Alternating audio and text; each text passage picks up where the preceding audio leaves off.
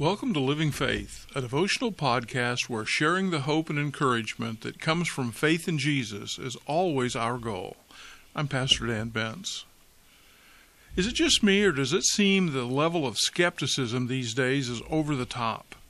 I mean, it doesn't really matter the topic, and I don't care what you say or how convincingly you say it, you can be pretty sure that there will be someone, maybe a lot of someones, who just won't accept what you're saying.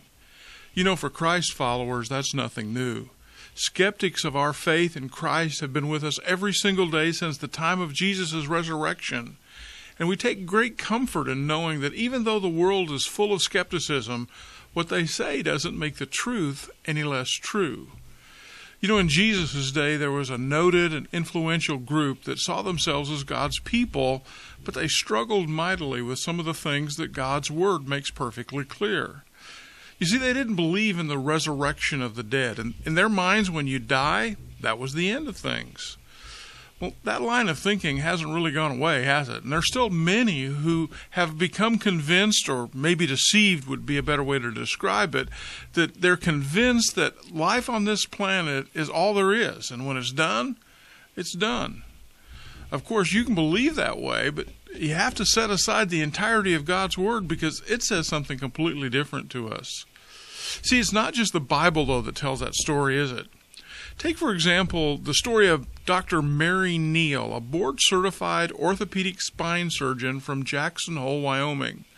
As a child growing up in the 1960s, Mary's parents took her to church, and she was constantly exposed to the teaching of God and His Word. But as she grew up, she began to doubt the veracity of the claims of Christianity and came to see those claims as something less than the Word of God. She agreed with the moral guidelines Christianity offered, but Mary lacked a personal relationship with Jesus. She aimed at being a good person, but didn't see the need to acknowledge Jesus as her Lord and Savior. Well, Mary went off to college, where she joined what she would later describe as the religion of intellect. She traded spiritual beliefs for what she felt was the absolute truth, something that was grounded in scientific fact. Well, God doesn't give up easily on us, and He had a special plan for finding His way into Mary's heart. It was in the summer of 1999 when Mary, her husband Bill, and a couple of friends went on an adventure trip to Chile. While kayaking, Mary found herself trapped underwater, drowning.